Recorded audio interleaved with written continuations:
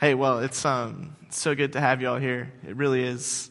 Brings a lot of joy to my heart that there really are people out there who haven't given up on God, who are still interested in knowing how God speaks and what He has to say to us, and so thank you for being here.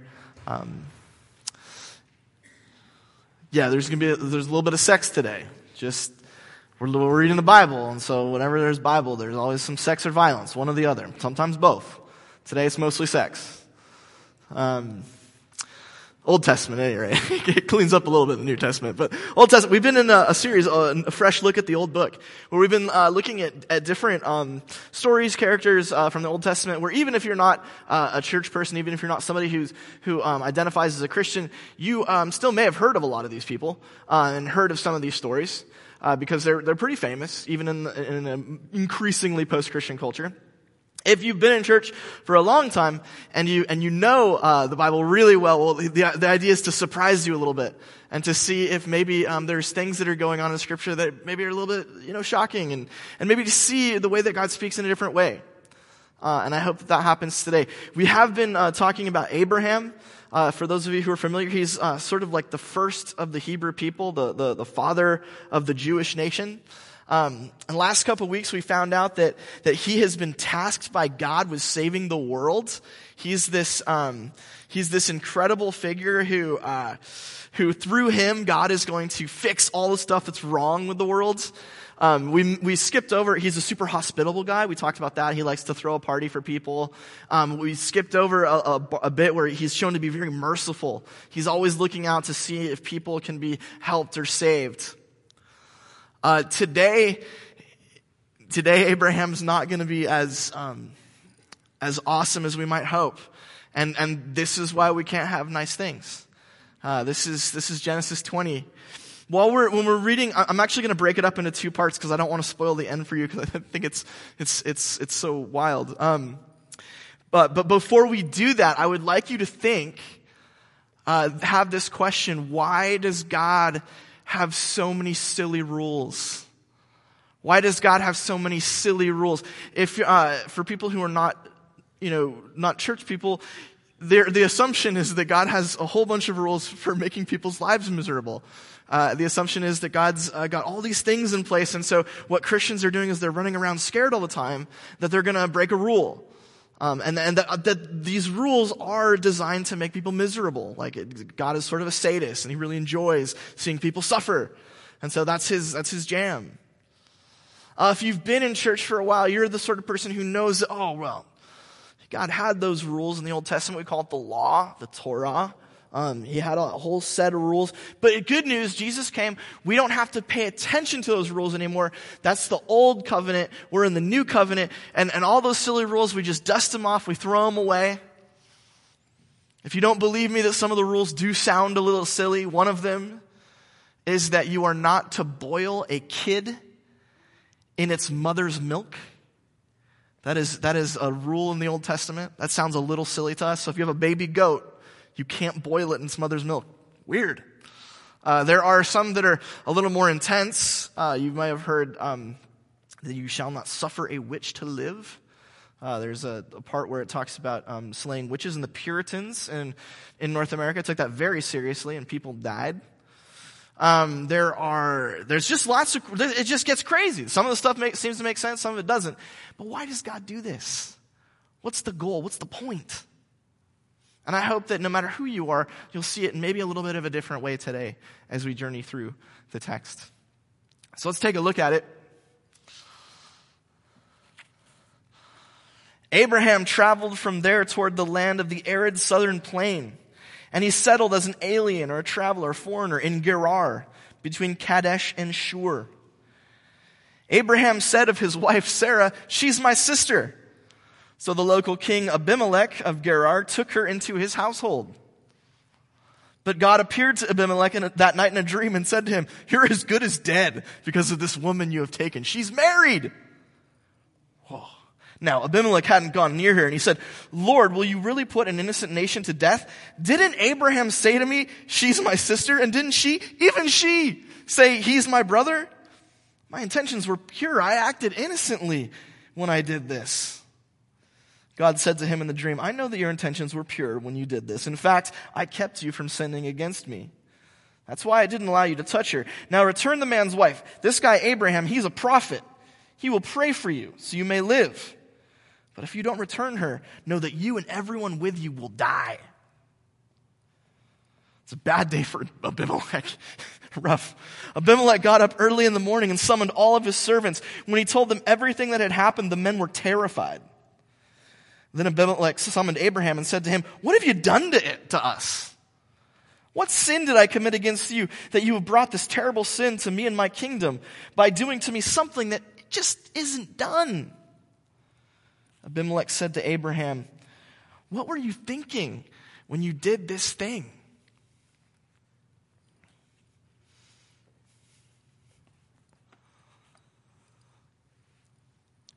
This is the guy who's going to save the world, Abraham. He's literally sending his wife to other men to protect himself. What a hero. I want to give a little bit of background. I don't think Abraham is I think it's a scummy thing to do, but I want to give a little bit of an explanation for why he's doing what he's doing. So if we take a look back at the text, one of the first things you notice is that Abraham and his household, you'll remember that he's got hundreds of people, probably thousands of sheep and lambs and goats and cattle and all that. And they're living now as an alien in Gerar, part of the arid southern plain in Palestine. Because of Abraham's job, he tends to flocks, he can't stay in one place. So he's always on the move, because after a while the animals will eat all of the vegetation. It's a desert area, and so he has to move on. At this point, he's wandered into the area called Gerar, which, if you're familiar with the scriptures, is where the Philistines live. The Philistines are by the time that Israel becomes a nation, the Philistines are bad guys. They're enemies. In fact, when we look at Abimelech's name, King Abimelech, Melech there is the Hebrew for king, and Melech was also a god in the ancient world that was a sort of a rival god to Yahweh. And so if you're hearing this story, you recognize that Abraham is in hostile territory, and he's meeting up with a king who's named after an enemy of Yahweh, enemy of God. And so it sounds like he's in a dangerous place. And so what he does, he says of his wife, "She's my sister." And what does the king Abimelech do? He takes her into his household. What does that mean? It means he doesn't probably marry her, but he takes her on as a kind of a concubine or a consort. Why? Well, in the ancient world, you don't know the people who are arriving in your land. If you're Abimelech and you see this guy coming with hundreds of people and lots of animals, you might be a little nervous. What's he doing here? Is he here to mess with us? I don't know. And so you go out and meet with him, and Abraham's like, "I'll tell you what, buddy. I'm going to give you my sister. What do you think?" Now, we're told that, we're not told, but Sarah, it seems, is very comely, a very good-looking lady. And so presumably Abimelech's into that. But that's not really the only thing that's going on, right? What's really going on is Abraham's like, "Hey, you're going to have my sister. Maybe you'll have kids with her, maybe you won't. But look, the last thing I'm going to do is cross you, because if I did, you'd probably hurt her." So she's basically a hostage, right? He's using his sister as a hostage so that Abimelech knows he's not out to make trouble. If he were, there's no way he would put Sarah into Abimelech's care. And so the idea is that as long as Abraham's around, we can trust him not to wreck things, not to blow things up. It's a sad fact, but it's a true fact that in the ancient world, and really in many more primal cultures, women are typically, well, they're not. It's not romance. It's not like the Disney ending. That's not what marriage is about. It's not what sex is about. It's typically about making ties between people. And so the first thing to note is that what Abimelech and Abraham are doing is they're entering into a kind of peace treaty. This is a protection, right? Abraham's a stranger. We don't know what he's about. So Abimelech takes his sister, thinks it's his sister, and then that's going to be like a peace treaty. So going back to the text, what happens next? Abimelech has a really bad night. God shows up to him, and he may not know that this is Yahweh. When he says Lord up there, he's not using God's name. So he may think this is the God that he worships, Melech. He may know that it's Israel's God. Either way, he's like, uh-oh, what the heck is going on? It's not my fault. Look, my intentions were pure. I was just trying to make sure that my people would have peace, that Abraham's people would have peace. I'm just trying to, they didn't do anything wrong. And God agrees. It's like, Abimelech, you are a stand-up dude. And in a freaky, kind of weird, sort of sick way, God then tells him, but guess what? Abraham is a prophet. If you give back his wife, he'll pray for you so that you might live.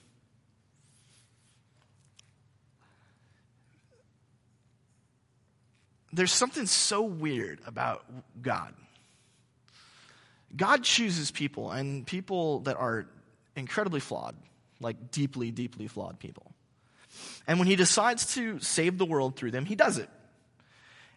He doesn't demand that they become perfect. He wants them to. He wants them to be transformed, but he doesn't magically just overnight turn them into amazing people. When God calls Abraham a prophet, really what he's saying is, Abraham's the kind of guy where when he talks to me, I listen to him. And we skipped a story that talks about this, but it's true. When Abraham pleads with God, God listens. Why does God choose this guy? I don't know. He really obviously doesn't deserve it because of, his life choices. And yet, that's the way it's going to be. What's Abimelech thinking, by the way? What is Abimelech thinking? So he finds out that Abraham's sister is actually his wife. He honestly thinks that Abraham's trying to start a war with him, right? Let's just imagine that you're Abimelech and you find out that this guy gave you his wife, and assuming that you sleep with her, you have now slept with his wife. In the ancient world, that is really bad. And typically what someone would do is they would demand satisfaction. So it might be that what Abimelech's realizing, he's like, Abraham's tricked me into setting me up so that I'm going to have a war with him. If we just keep going, I think we have more text here where he kind of brings that up. He's like, when he confronts Abraham the next day, this terrible sin, this thing that simply is not done. The ancient world knows of adultery as a great offense, even if you don't have laws. Like, everybody knows this is a really bad idea. Once you start getting into sexual stuff, once people start going a little bit crazy with sex, what ends up happening is violence. Did you know that of all the women that were murdered in the United States last year, some 30% were murdered by their spouse? 3 in 10. We don't have statistics for this, but we imagine that probably a lot of the men who were murdered last year were murdered by someone who was mad at them for being in a relationship with someone they loved. When you combine things like human emotions, love, jealousy, and then you take all the rules away and you sort of drop the barriers and people start having sex with each other in unconstrained ways, first there's hurt, then there's sadness, and eventually there's violence.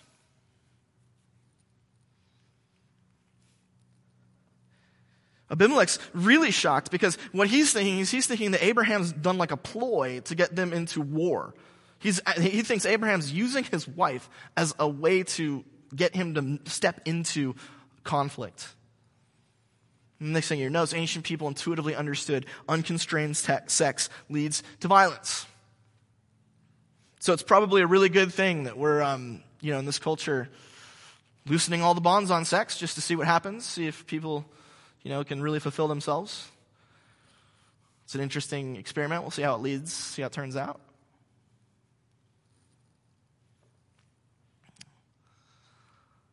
So what happens next? This is the part, it's weird. So Abraham explains himself, okay? He explains himself. He says, I thought to myself, no one reveres God here, and they'll kill me to get my wife. But here's the deal, she really is my sister. My father's daughter, but not my mother's daughter. So Abraham and Sarah share a dad, but they have different moms. And she's now my wife. When God led me away from my father's household, I said to her, this is the commitment that's my translation, commitment. This is the commitment I expect from you, the loyal love I expect from you. In each place we visit, you tell them he's my brother.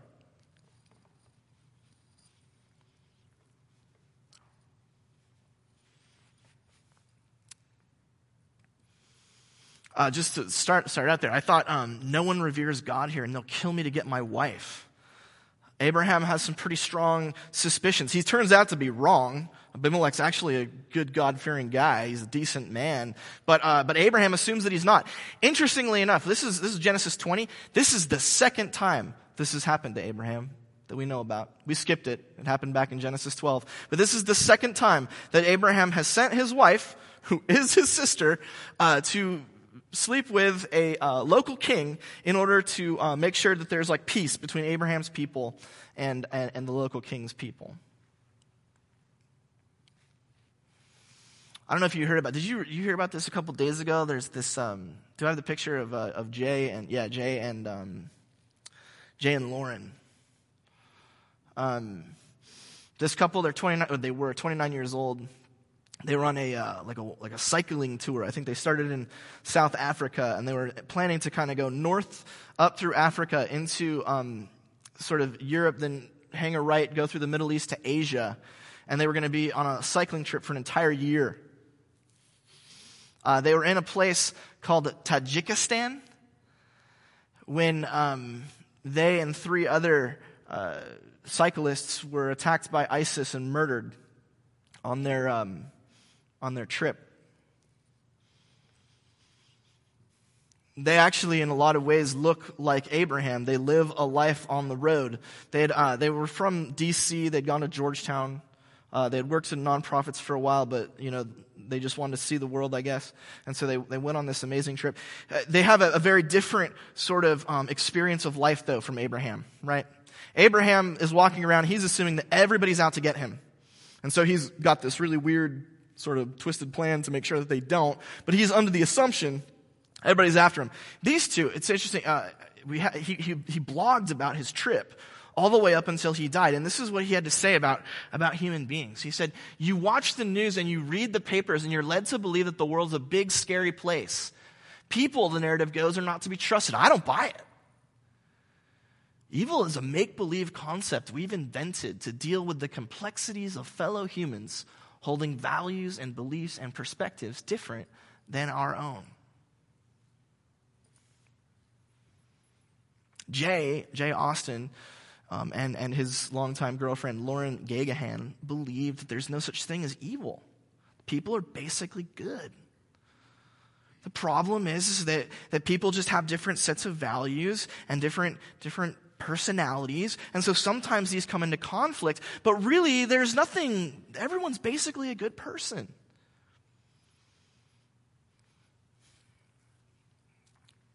And I guess one of the complexities of different values and beliefs is that the members of ISIS have a value and a belief that all infidels must be converted or killed, and so they videotape themselves. We don't say videotape anymore. They videoed themselves and posted to the internet murdering these people. See, Jay and Lauren, they went through the world and they had this assumption about the world that the world is kind of a safe, great place. And if you get to know people, you'll like them. And for the most part, that worked out.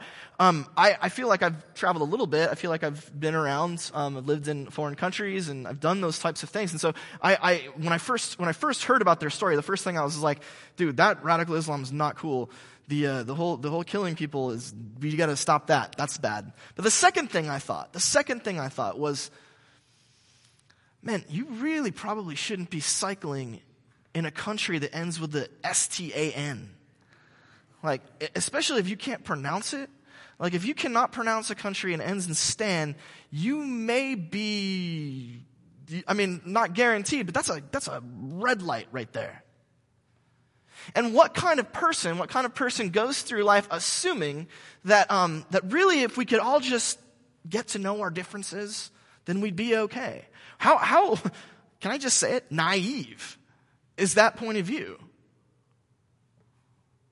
You know, I don't agree with what Abraham did. I don't agree with that at all. I mean, he really, not a good call, Abraham. Wasn't there somebody else who could have, even then, like just the idea of just trading women, it just doesn't sit right with me. But at least I understand where he's coming from.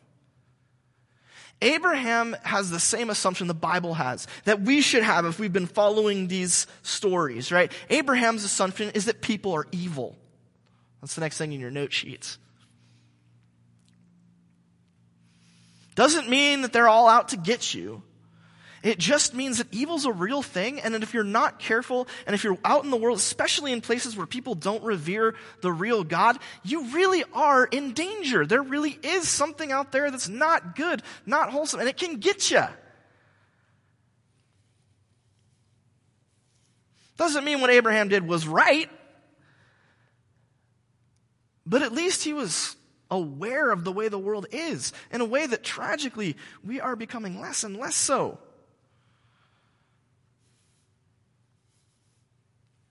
How does it end?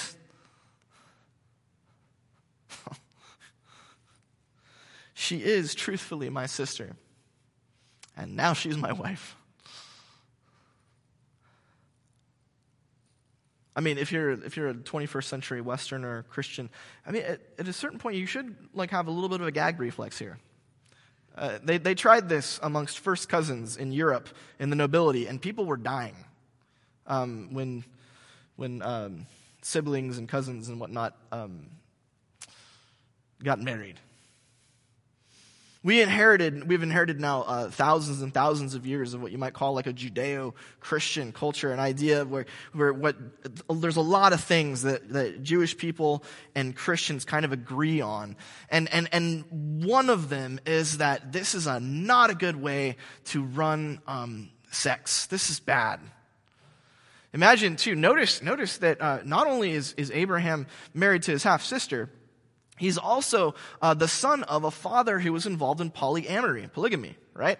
His dad presumably had multiple wives, or at least many wives and concubines. And so Abraham grew up with Sarah to some extent, and he's used to seeing a very, very interesting way of approaching sexuality, right?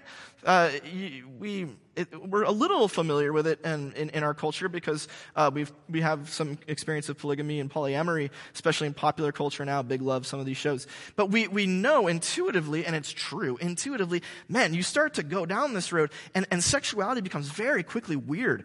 Sex doesn't, it's what kind of part of life is it where you're sharing there's multiple partners, then the wives, especially where there's one man and many women, the wives begin to compete with each other, and there's jealousy and anger, to the point that it seems to Abraham, however he's been formed, it seems okay to him that he's ready to just pass off his sister, or his wife as his sister.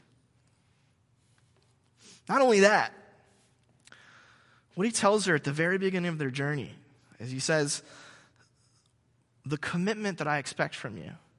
And this in Hebrew is hesed, it's loyal love. The way I want you to express your loyal love for me is whenever we meet somebody, you pretend to be my sister and they'll take you.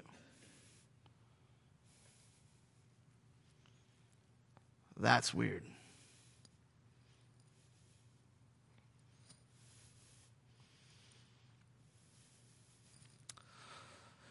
Abraham lives in a lawless world, a world without rules, a world that's ruled by power, a world where there's an intuitive understanding that sex is dangerous, but there's really there's no rules, there's no this is this. It's just kind of a free-for-all. And so he exists in a world that honestly, from our perspective, the deviant is normal. I think I have that in your note sheets. In lawless cultures, I didn't even say what Western, really what Christian culture takes to be deviant is normal. We don't even like to use the word deviant anymore. It's because it's pejorative, and we don't want to judge other people's sexual lives. I get that. That's part of sort of being a contemporary American. I get that.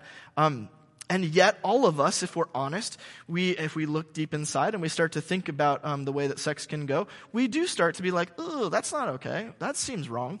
Everyone feels this. There's nobody is out there and being like, all sex is great. Every person has at least their own kind of sense where, oh boy, that is not okay. Usually in America, we tend to think of cheating as not okay, right? Oh, if you're committed to somebody, you shouldn't, unless you have like a contract and it's an open relationship. We live in a weird culture. All right. The idea is, though, that in lawless cultures, what we think of as deviant is normal. Not to excuse Abraham, I don't want you to get that idea, but I do want you to think that the world he lives in is just different than ours. Final result of all this, King Abimelech looks at him. He takes flocks, cattle, male servants, and female servants, gives them to Abraham, and basically gives his wife back. And he's like, my land's here. Do what you want with it. Live wherever you wish, but don't ever talk to me again. Like, really, it's like I don't know what I walked into here, but get out.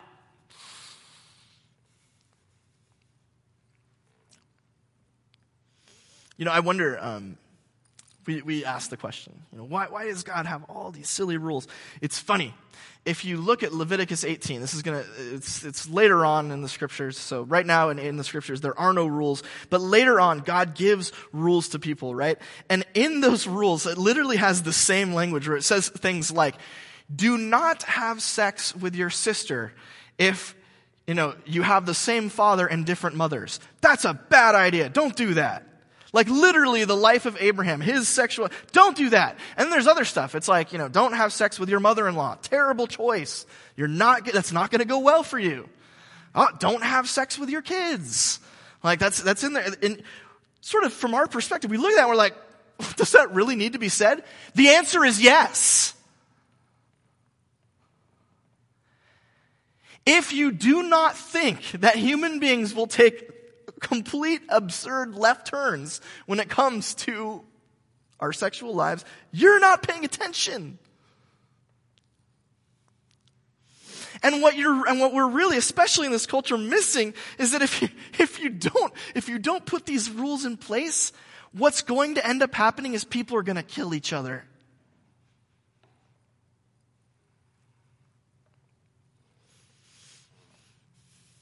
It's true that we live in a covenant of grace and we don't have to follow every single rule of the Old Testament. But that misses something about God's law. And this is the next thing you're going to see. The first purpose of God's law is to protect us from ourselves. We on our own will go crazy. And if you don't believe it, you're not paying attention. Just look around. Read the story. It's happening now. Now there's lots of stories now about trying to normalize polyamorous relationships, like 2 dads, 3 moms raising kids together, that kind of thing. All together. It's crazy what ends up happening once you just sort of take the rules away. Human beings will just begin coming up with every possible way to live life, and eventually it's all going to be bad. We're going to send ourselves into a place of sadness and violence. And so if you're here today and you're like, yeah, I don't know about church. Those Christians, they're so uptight, man. They're so lame.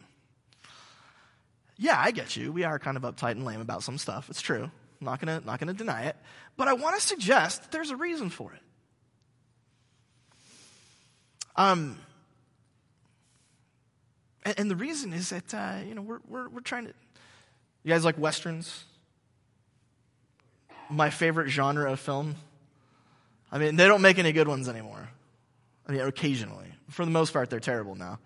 But westerns used to be like the ultimate sort of expression of kind of the American experience. There's this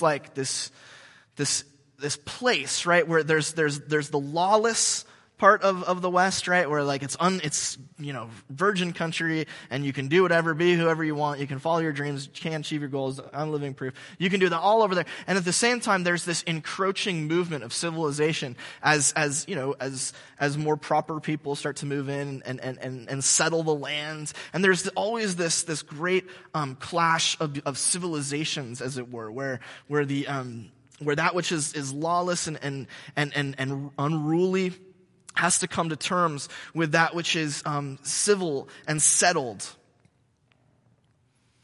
I want to suggest to you that our relationship to God's law is very similar to this. Okay? Where our relationship to God's law is very similar. So there are people here who have zero relationship to God's law. They're the Russell Crowes. They're the ones having fun. Do we have Russell Crowe? Is he up there? Oh, yeah. We're on like the Vudu or Netflix or whatever, and 3:10 to Yuma flashed by. Aaron's like, I love that movie. I'm like, we do have something in common. That's awesome. That movie is great. Russell Crowe in the movie, he's the stereotypical outlaw. He lives, he's a thief and a robber and a gunslinger. He lives outside of all law, and yet he realizes, because his gang is so twisted and wacky, that there needs to be some law somewhere. And there's a part of his heart that says, "Man, I wish I could be one of them," and one of them being like one of the people in the city, one of the people who's settled.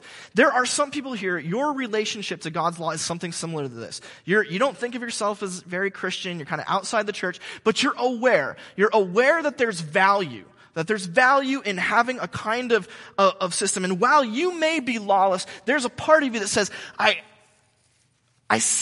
know there's something there. I'm not sure what it is, but I'm curious.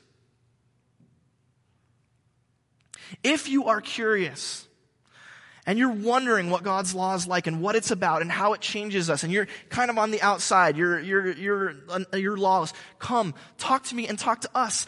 Start to get to know us and get to know why we do what we do, especially about sex. Let's be honest. That's one of the weirdest things for American culture versus Christian culture right now is sex. I mean, to say nothing of the rapid normalization of same-sex intimacy in our culture, to now, polyamory and all kinds of, I know of at least one Harvard philosopher who thinks that sex with animals is great. So there you go. That's the culture, and here we are, and you might be like, I know there's something there, I'm not sure what it is. Come, talk to us about it. Talk to me about it. I love talking about this stuff. Gets me in trouble sometimes. So that might be you. You might be lawless. You might be outside looking in. Some of you, I know, are school teachers, school marms. Have you seen When Calls the Heart on Hallmark Channel? Oh, yeah. There's not one man here who's seen it. I've been forced to watch several episodes.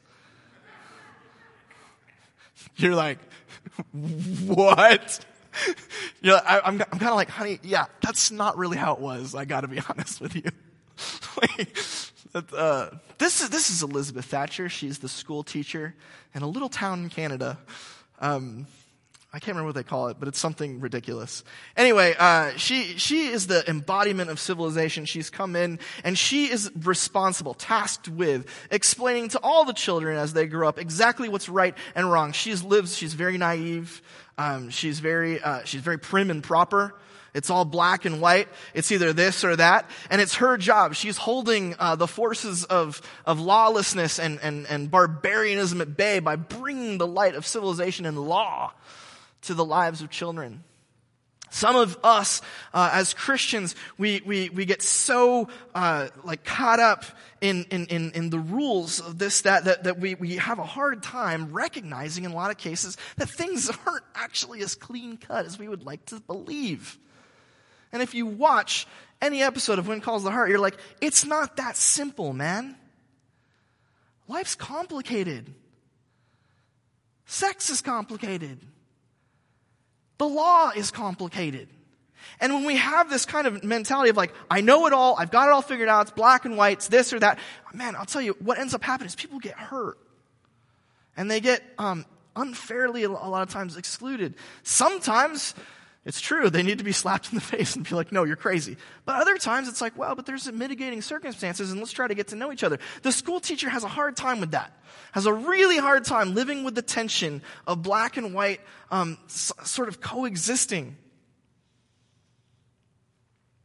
If you're a Christian here today and you love to point out where other people are wrong,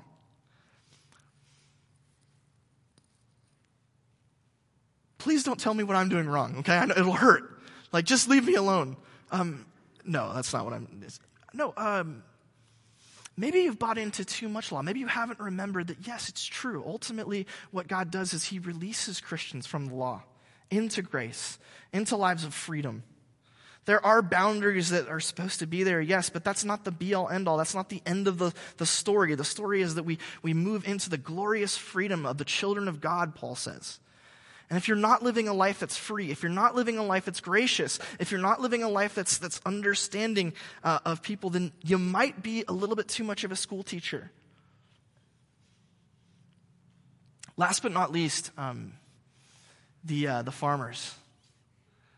This is from 92 Clint Eastwood film, Unforgiven.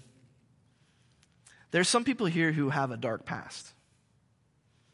And one of the things I've found is that people who have a dark past, who have been rescued from some pretty rough things, often are the people who are the most settled, the most compassionate, the most mature. They still have a strong sense of rightness and wrongness, of blackness and whiteness, but they're also able to tolerate and to deal with the messiness of life. While not a perfect example, I do think that there's some of that exists in our myth of the farmers. You know, they're usually Civil War veterans, right? And they've seen horrible things, and they've moved out west to have like a new life. They're trying a new way. It's sort of more God's way. And yet they're willing and able to understand that the world's not super perfect. It's not easy. It's not black and white. And we still have to navigate what we know and believe about God with what real lives and real experiences.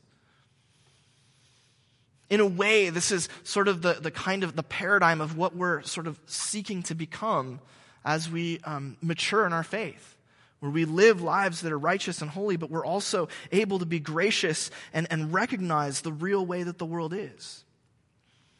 We know the law, but we're not completely ruled by the law.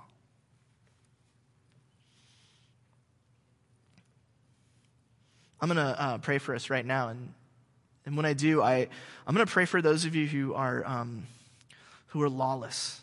You're not sure how you're related to God's law. You're like, I'm going to pray that you become interested, that you want to learn more about what God's law is like and why, and maybe how it might be a part of your life. I'm going to pray for some of you who are school teachers, who are, you know the law and you love to enforce the law, and sometimes you have some sharp edges that maybe need to get sanded down a little bit. And I'm going to pray that we all can become the sort of mature, righteous, and yet gracious believers that God calls us to be.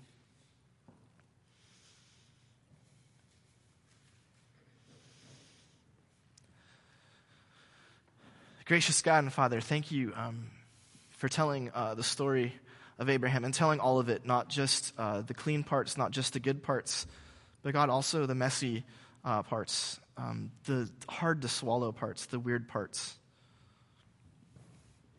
God, we thank you for giving rules.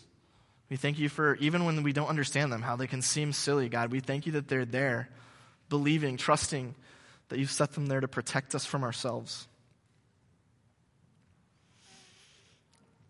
God, I pray for anyone here who is a little bit outside the law, who's not quite sure what to make of your rules and the way that you want to do things. God, I just pray that you will prick their hearts with your Spirit to show them that your law is really meant to be good for us, that the way you want us to live is really meant to give us joy and freedom.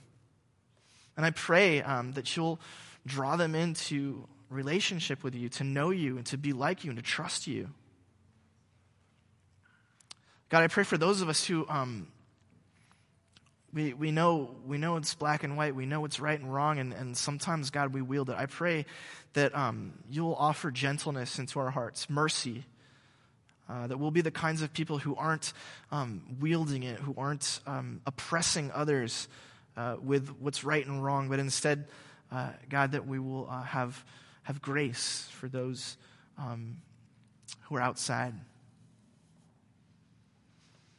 Lastly, God, I pray that we will all mature into the kinds of believers who love you and live in light of your revelation, your truth, live in light of all of your scriptures, and yet offer just manifold grace, offer kindness, compassion, and empathy to a really, really messed up world. Firm in our beliefs about what you've set down as right and wrong, and yet gracious and kind in the way that we interact with everyone. God, we thank you for Jesus, who sets us free from the law, sets it in our hearts, and teaches us that ultimately it is love. In his name we pray. Amen.